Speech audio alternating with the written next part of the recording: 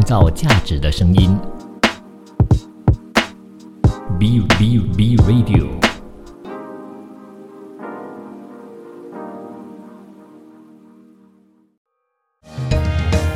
儿童文学品读会，我们用快乐来相会。每个故事给你添智慧，吸收养分让成长更珍贵。儿童文学品读会，我们用希望来点缀。每个过程让你拼命追，高低起伏的情节，犹如身临其境的体会。每个过程让你拼命追，高低起伏的情节，犹如身临其境的体会。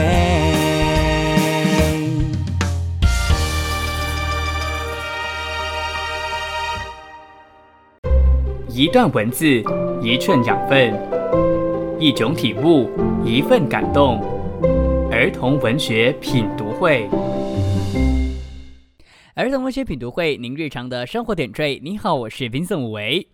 今天的第一集的儿童文学品读会呢，会给大家分享的就是马来西亚鲜为人知的绘本作品。所以其实呢，在接下来的这3个月呢，儿童文学品读会都会用马来西亚的这个角度呢，去跟大家说说，在这片土地上呢，到底有谁在默默的为儿童文学付出。所以我希望呢，借助我自己的力量呢，去让到更多的人去感受到儿童文学的力量，或者是甚至说借助我的力量呢，让更多的人知道，其实在马来西亚这个社区有非常多的人呢，正在默默的为儿童文学付出，在推动绘本阅读，或者是甚至呢，将阅读这个风气呢，给推广给更多的人，让更多的孩子呢，可以从小培养阅读的好习惯。那到底接下来我会分享哪几部马来西亚鲜为人知的绘本作品呢？因为这是我今天第一集的这个主题嘛。第一本要给大家介绍的呢，其实在大众书局就找得到，甚至可以说我今天所分享的4本书都可以能够在大众书局找得到。而且呢，它有一个非常大的好处是什么呢？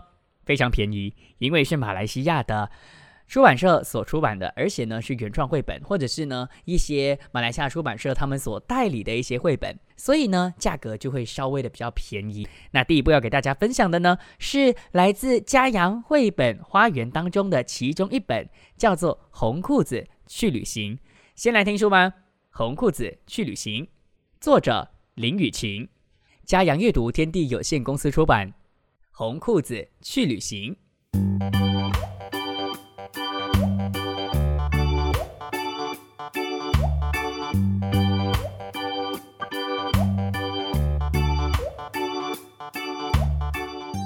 在一个遥远的森林里，有一棵巨大的树，巨树上有一扇很高很大的门。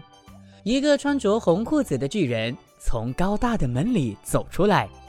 巨人很爱惜他的红裤子，那是妈妈送给他的礼物。一天，巨人把红裤子晾在树干上，一阵大风吹来，把红裤子吹走了。红裤子飞呀飞，最后落在果子狸的面前。果子狸把红裤子搭在竹竿上，红裤子刚好可以替他遮风挡雨呢。小猴子被红裤子鲜艳的颜色吸引住了，他随手把红裤子拿走。小猴子把红裤子当成披风披在肩膀上呢。红披风小猴子超人从这棵树荡到另一棵树上，小松鼠看到了，也想玩。小猴子把红裤子绑在树干上，做了一个秋千。小松鼠荡啊荡，玩得真开心呢。小象正好经过，小象怎么哭了？小松鼠想到了一个办法逗小象开心。小松鼠替小象做了一个帅气的红帽子。咦，谁在向他们打招呼呢？圆红妞妞准备去参加舞会。小松鼠把红裤子围在圆红妞妞的脖子上，红裤子变成了红围巾。咦，小犀鸟紧张兮兮的，发生了什么事啊？原来小犀鸟看到2只被遗弃的小动物，森林里谁最适合收养这2只小动物呢？小犀鸟想到了，小犀鸟用红裤子包裹着2只小动物，飞向巨树。小犀鸟把红包裹放在巨人的门口，咚咚咚，巨人因为红裤子不见了而闷闷不乐。喵！巨人打开门，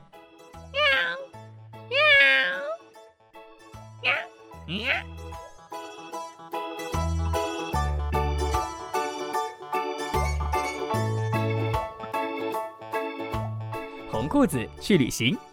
故事就这样子结束啦。我跟你说，这部作品为什么我一看了之后我就把它买回家呢？是因为整部作品的画风啊，是用水彩画跟油画去呈现的。反正你就能够从这个画面当中去感受得到大自然或者是热带雨林的那种美。从画面当中可以感受到很多本土的一些植物，比如说猪笼草啊、乔木啊等等的，这些呢其实都是这部作品啊，它可以给孩子呢除了故事以外的一些熏陶。再来，我刚刚说了嘛，它有水彩画也有油画的感觉嘛。那这种呈现方式呢，其实还可以呈现出那种在仙境的那种感觉。所以有几个那个画面呢，是那个红裤子呢飞到天空当中。那飞到天空了之后呢，它就有这种云雾的感觉，就真的让你觉得你好像在仙境。当然，作者林雨晴啊，他也是非常聪明的，他用颜色呢是有想过的。热带雨林大家应该就会想到只有2个颜色嘛，就是棕色以及绿色嘛，对不对？而红色的裤子呢，就显得特别特别的鲜艳。当然，因为红裤子就是这部作品的主轴嘛，所以呢，孩子在看这部作品的时候呢，不会因为背景太多的树木很繁琐、很复杂而找不到重点。所以我觉得这是这部作品它其中一个成功的地方。另外一个成功的点就是在于啊，这部作品非常的有层次感，它的大主轴并没有变哦。所谓的大主轴就是不同的角色看到红裤子之后呢，将红裤子变成不一样的东西，去帮助他们得到快乐。当然了，一开始巨人出现了之后呢，你就会觉得哦，巨人呢他不见了自己最爱的红裤子，你会替他可怜。然后中间他完全没有出现，但是呢，当犀鸟将2只还没有出现的动物包在了那个红裤子里面的时候，然后巨人出现在画面当中，他很伤心。打开了之后，画面有2只猫，然后就只有2个字喵喵的时候呢，我觉得这一点啊是作者他做的非常非常明智的一个设计，就是将一开始的巨人和后面的巨人进行连接，而且呢让人家有一个领悟是什么呢？就是其实巨人他一点都不可怕。我觉得作者呢他留了一个伏笔，他没有在后面呢告诉你到底巨人有没有把猫咪给领养走。不过呢，最后一个画面是2只猫咪跟在了巨人的脚后，我相信这个其实就是在用图来说话了。所以这部作品对我来说是非常非常值得去买的一部作品，而且它不是精装的绘本哦，因为它是平装，所以价格非常非常的便宜哦。大家可以去大众书局去找一找这部作品，作品的名称叫做《红裤子去旅行》，嘉阳绘本花园的其中一部作品。创造价值的声音 B Radio 儿童文学品读会，您日常的生活点缀。你好，我是 Vincent 武维。接下来的出版社呢，不会再是嘉阳出版社啦。接下来这个出版社呢，是我们大家非常熟悉的红蜻蜓出版社。红蜻蜓出版社呢，其实是创立于1999年的10月5号的。那当时候呢，马来西亚作者徐有斌老师呢，他其实就发现到在市面上所售出的那种儿童文学的或者是儿童的故事书呢，并不适合我们马来西亚的华人的华文程度，所以呢，就决定成立红蜻蜓。而他希望红蜻蜓这个名字呢，就是寓意着出版社可以像红蜻蜓一样飞得远、飞得快、看得远。当然，红蜻蜓出版社呢，最近他们就代理了一批我觉得很好的绘本呢，把它带到来马来西亚。也因为它是代理的关系，所以价格呢也相对起中国出版的呢就比较低一些些。当然呢，有精装也有平装的啦。那这一系列的绘本呢，那个红蜻蜓出版社将它写为小宝宝语言启蒙绘本。那里头呢有6本书，其中就包括了小象的澡盆、月亮说晚安、好痒好痒、谁最高、不一样，以及待会儿我要给大家分享的捉迷藏。捉迷藏这部作品呢，其实我是真的在这么多次到处的去讲故事的时候，我一定会带着的作品。因为不管是哪个年纪的孩子，甚至是带着孩子来的父母亲在看完了这本书听完了这本书之后，他们都非常非常的喜欢，所以我竟然敢这么说，就表示其实我这个大人呢，我也非常的爱。这本书到底说些什么呢？我没有办法朗读给大家，因为呢刚刚说了嘛，这一系列绘本呢是小宝宝语言启蒙绘本，所以它从头到尾都一直在重复同一句台词。故事说的是这样子的，其实呢封面啊是一只熊猫，它呢在拿着一个刷子往自己的身上涂橙色，那可能大家呢就会误会以为这个橙色是油漆，因为它要捉迷藏嘛。这一只熊猫呢，它名字叫做灰豆，它在跟红豆玩捉迷藏。那在跟红豆玩捉迷藏的时候呢，当然灰豆啊，它就将自己伪装成狮子啊，不是老虎，所以呢，它就将橘色的、黄色的那个像是油漆的东西呢，给油在身上。然后呢，红豆啊就一直在问灰豆藏好了吗？然后红豆就回答说还没呢。他大概重复了大概4遍到5遍之后呢，终于啊将自己呢伪装成老虎了之后，就带红豆去见这个所谓的灰豆，那其实当然就是自己。到最后呢，灰豆啊他就一直在就是想要隐瞒自己是灰豆的事实嘛。可是呢，在过程当中，他一边走，他就留下了那个地上的痕迹。那个地上的痕迹就是黄色的那个漆的痕迹啦。然后还有一个点，就是他没办法去隐藏自己是熊猫喜欢吃竹笋的这个习性。当然，就这样子呢，被红豆给戳穿了。然后红豆呢，就拿到了一个象鼻子，他就说找到了。接下来呢，就直接往他身上喷。喷完了之后，当然灰豆就变回了熊猫的黑白色，然后呢大家就在嬉戏当中就完了。然后最后一面呢换角色，就是变成是灰豆在数数，而红豆呢就想要把自己伪装成另外一个动物，它在地上去打滚。这部作品说的就是这样子。其实我觉得我用转述的话呢，我没有办法好好的去说这部作品到底多好玩，因为这部作品呢，它其实那个台词啊真的很少，一直都是灰豆藏好了吗？没呢。灰豆藏好了吗？没呢。然后到最后就好啦。然后呢，就红豆就问，你有没有看到一只什么什么什么颜色的啊那个熊猫呢？然后呢，灰豆就假装自己不是，就带他去。那到最后呢，大家都找到了，找到什么呢？找到了象鼻子，然后就戳穿了这个谎言。虽然说是谎言，但是其实你是可以能够感受得到，这2只熊猫他们在玩乐的过程当中啊，是玩得非常非常的开心的。值得一提的就是，为什么这部作品我这么喜欢呢？因为其实主角并不是灰豆，也并不是红豆。刚刚如果你有注意我的转述的话呢，我有一直在说，这个漆其实它不是油漆，它是什么呢？它是蜂蜜。为什么我会那么确定呢？是因为啊，这部作品在扉页的时候啊，就有一面是写着这本书属于谁，而在左边呢，有一只蜜蜂。这只蜜蜂啊，从头到尾一句话都没有说，但是它从头到尾贯穿了这个故事书，所以我们可以判断的就是灰豆它往自己身上涂的是蜂蜜。这只蜜蜂呢，它一直都待在红豆的身边，就是数数的那只熊猫的身边，直到灰豆它成功的伪装成老虎之后呢，它就从画面当中的左边飞到了画面当中的右边。所以我觉得这一点呢，是作者雨清呢他非常聪明的地方，他让到我们呢其实可以能够去观察跟着这只蜜蜂的这个方向呢去知道，其实呢灰豆在身上涂的不是油漆，而是蜂蜜啦。这本书呢，我在讲完了之后啊，我不会特地的就是去问孩子，其实身上的是什么东西啊等等的，我不会问孩子，我只会讲完了这本书了之后呢，我就把它放在地上。放在地上之后呢，当然孩子很喜欢嘛，他们自然的就会翻。一翻了之后，我跟你说，我保证他们一定会看到蜜蜂，因为绘本是谁在说话呢？绘本是图在说话，而文字呢，其实只是辅助，然后呢，一起互助互利的将这本书呢带到了另外一个境界。当然2只熊猫都是黑白的嘛，怎么样分辨红豆跟黑豆呢？其实有一点点的差别啦。红豆呢，它的这个耳朵上啊有别着一个小花朵，因为它是女生。然后灰豆呢，它就完全没有一个东西呢别在自己的耳朵上，所以特别特别的可爱。那当然，如果你想要知道这一本书它是怎样的话呢，留守我的 page 吧。因为呢，我应该啦，如果我没有忙的话呢，我会在近期将这部作品呢给拍到我的 YouTube channel 那边，去跟大家好好的解释这本书到底是怎样的一部作品。那你可能就可以能够看得到几个画面。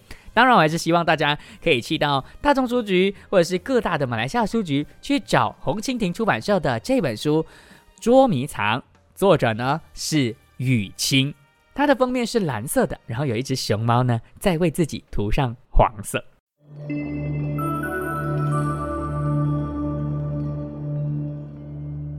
创造价值的声音 ，B Radio。儿童文学品读会，您日常的生活点缀。你好，我是 Vincent 武维。接下来这部作品也是马来西亚人鲜为人知的绘本作品之一，也是来自嘉阳绘本花园当中的其中一本，叫做《我有一个动物园》。好啦，老实说啦，如果你认识我的话呢，这些书是我一次过 Sekali Gus 买的因为真的很便宜。那你可能其实我的一个人生就是呢，我在赚了一笔钱之后，或是薪水进来之后呢，我会把一笔钱呢拿来买书。那当时候呢，我就进到大众书局的时候，我才发现到，原来马来西亚有蛮多本土绘本的耶，而且价格都非常的便宜，所以我就这样全部买回家了。那当然买回家之后就要在节目当中跟大家分享嘛，对不对？所以我就跟大家分享了。好啦，给大家读书吧。我有一个动物园，作者林诗健，嘉阳阅读天地有限公司出版。我有一个动物园。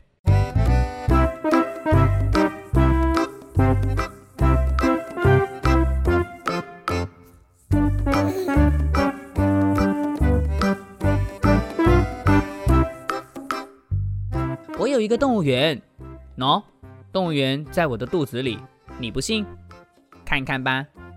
喵。妈妈说我是动物管理员，我不能让可怕的动物从肚子里逃出来。哎呀，哥哥，可以陪我玩吗？哎呀，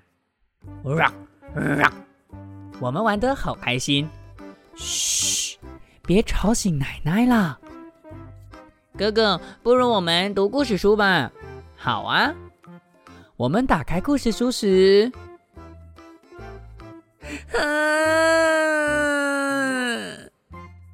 我不能害怕，我要保护妹妹。走开！哎呦！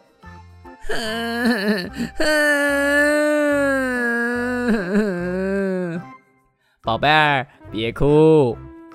妈妈以温柔的拥抱让伤心的泪水褪去。你们想要吃蛋糕吗？我要，我也要。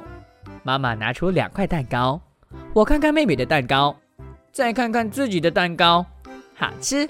哼，不公平！我是哥哥，我要大块的蛋糕，快给我！我不给。我很生气。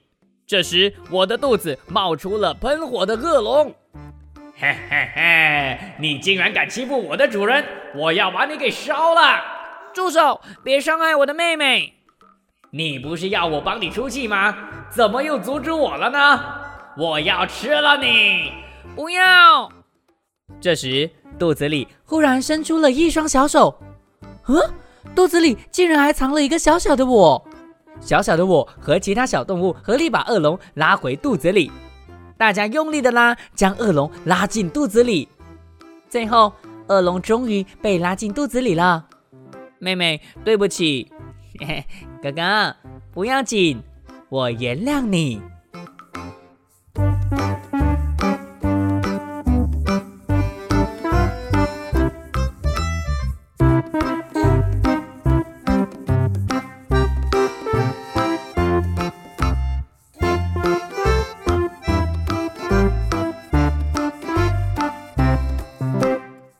我有一个动物园，是不是特别的可爱呢？我觉得这部作品呢，真的非常符合儿童本位的创作啦。它将情绪呢给具体化，那谁会想到呢？情绪具体化了之后，可以能够是从肚子当中去出现的耶。当然，里面肚子当中所出现的每一个动物呢，就是这个孩子他的内心情绪。比如说最极端的就是猫咪跟恶龙。猫咪呢就是很做自己，然后呢很可爱的嘛。然后恶龙呢，就是当情绪失控了，真的很生气的时候呢，会把自己给吃掉的那种。如果自己也没有办法克制自己的情绪的时候，就会将这个自己给吃掉。所以我觉得作者林时健老师呢，真的非常非常的聪明，他将这部作品呢画得非常非常的好，让到情绪这件事情竟然可以这么的好玩了。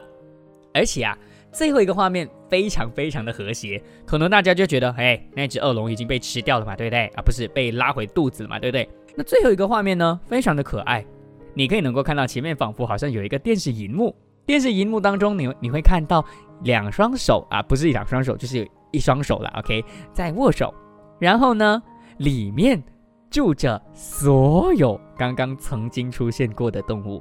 很明显，最后一幕这么和谐的一个画面，包括恶龙都在哦，就是在这位小男生的肚子里面往外画的了。这部作品呢，我没有办法去确定它到底是不是电脑绘图，但是呢，其实你可以能够去感受得到，时健老师呢，他其实有模仿孩子用颜色的那种作画，虽然并不会像孩子那么没有规律的画出线条啊等等的，不过呢，颜色笔的那种笔触呢，总会让你有那种感觉，就是好可爱，好有童真。当然，有很多很多的一些小彩蛋呢，是除了故事情节之外呢，藏在里面的一些画面的。比如说，在妹妹跟哥哥在聊天的过程当中哦，在后面呢有一幅画，那幅画是猫。那个猫呢，它会随着不一样的情绪变不一样的颜色，而且还会有不同的表情。那对于我这个猫奴来说，我就觉得特别特别的可爱。反正啊，我觉得时健老师他真的将情绪这件事情画得非常的好，甚至可以让孩子呢真正的去将自己投射到里头，去让自己呢去觉得，咦，我就是里面的小男孩啦。作者啊，他一直有很多的留白，可能大家会觉得这种画面呢，他情绪非常的饱满嘛，所以可能呢，当生气的时候就是满江红。不过其实有非常多的留白，让到很多很多的这个画面呢，可以能够让孩子自行的去脑补这些空缺，让到孩子呢真正的去知道，原来我的情绪，我有能力控制住了之后呢，让更多的人爱自己。所以非常推荐大家去大众数据把这部作品给找回家吧。后面的封底啊，有这么一句话是介绍这部作品的，他说，我的肚子有一群动物，有些顽皮，有些贪吃，有些胆小，有些很暴躁，我该如何管理这些动物呢？其实封底所说的每一句话，就是在影射小男生他自己内心的小小情绪。创造价值的声音 ，Be Radio。儿童文学品读会，您日常的生活点缀。你好，我是 Vincent 维。最后一段呢，我总会用比较温暖、温柔的方式给大家呈现最后一段的内容。刚好我选的也是家养绘本花园当中的其中一本作品，的名字叫做《慢慢的世界》，作者呢叫苏菲。现在先给大家读《慢慢的世界》，作者苏菲，家养阅读天地有限公司出版。慢慢的世界。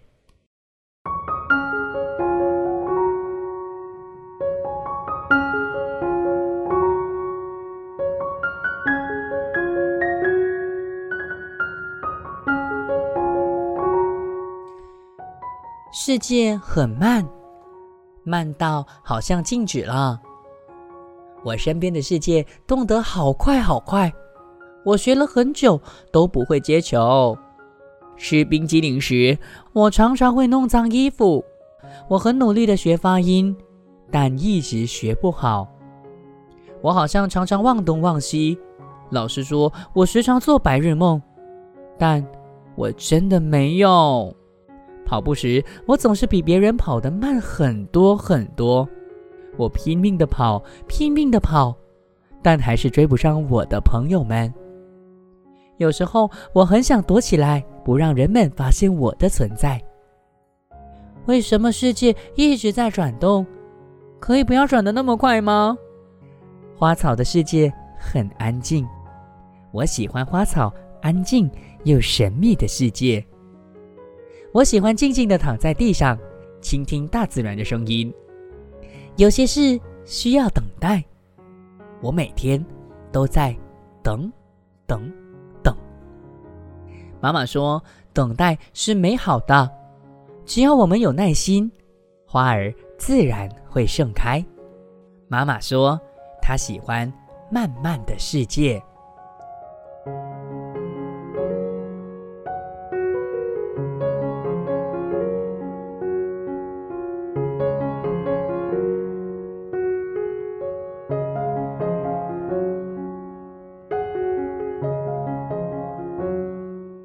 慢慢的世界这部作品呢，其实一开始第一个画面呢，是一个小女孩在左边，她坐在一个书桌上，其实是一个茶几啦。右边呢，画面当中有一片叶子，叶子上呢有一颗圆圆的东西，那颗圆圆的东西其实是一颗卵。这颗卵呢，其实它让整部作品慢慢的往前展开。可能大家在听的时候会觉得，应该是这个小女孩她天生比人家慢，或者是她天生呢比人家有缺陷，对吧？不过呢，我读完了之后对我的解读是什么呢？我觉得这部作品呢，它要说的其实是要教导孩子学会去感受慢慢的世界，或甚至是学会去感受生活当中的许多的一些小小的美好，包括了世界为什么会转呢？那既然它转得那么快，你就享受它转得那么快的感觉吧。又或者是像后面的，其实当我们安静下来，当我们慢下来了之后啊，其实我们可以能够感受得到花草的世界真的很安静，而这个安静呢，是非常神秘的世界。它其实在告诉孩子啊，有时候我们真的可以安静下来，我们可以慢下来，好好的静静的躺在大自然的怀抱当中，去倾听大自然的声音了。作者苏菲呢，她用了跨媒介的画面来去呈现这部作品。你会看到里面会有颜色笔的那个笔触，也会有所谓的用水彩去拓印出来的笔触。所谓的拓印是什么呢？就是比如说现在真的是用一片叶子，你把叶子涂上了水彩了之后呢，就把它贴到了一张纸上，然后再加上颜色笔在后面的作画，两个结合在一起，就有那种非常特别的感觉。比如说小女孩跟小猫是用颜色笔去创作的，然后呢，背后的那些树的叶子啊，都是真正叶子所列印出来的。所以我觉得这个也对应到了刚刚我所说的啦，它其实就是要告诉我们，有时候呢，当我们呢用不同的方式去呈现世界的时候呢，这个世界的确会不一样的。当然还有另外一些我觉得值得推荐的点，就是在于呢，这部作品它整体的这个颜色啊，真的是非常的暖。叶子不一定是绿色的哟，在这部作品当中，它可以是紫色，可以是粉红色。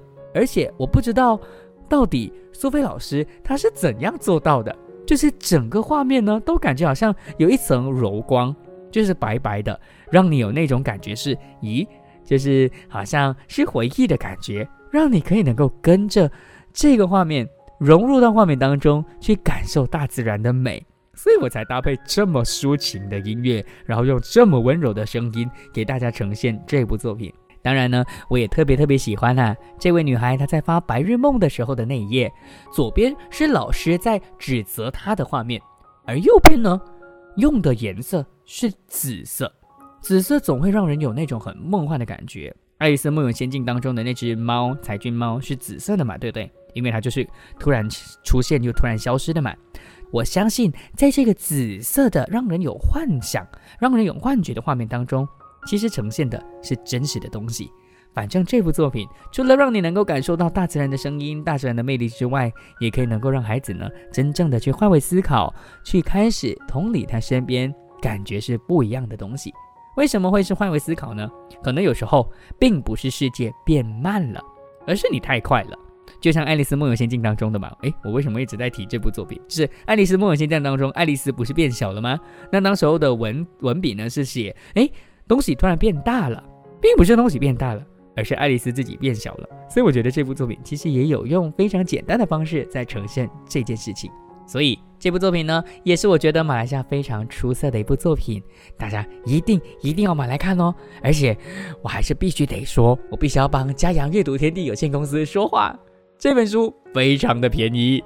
好啦，希望听完我今天的4本书的分享之后呢，可以让你很激动的想要马上去到书局去把这些书全都买回去。你准备个100块，你4本都拿得回家，因为4本都是本地出版的，都非常的好看。好啦，下星期又会有什么样的一些特别的主题呢？其实跟马来西亚都有关，到底会怎样呢？下星期就留守创造价值的声音 Be Radio 吧。我是 Vincent 维，拜拜。创造价值的声音 Be Radio。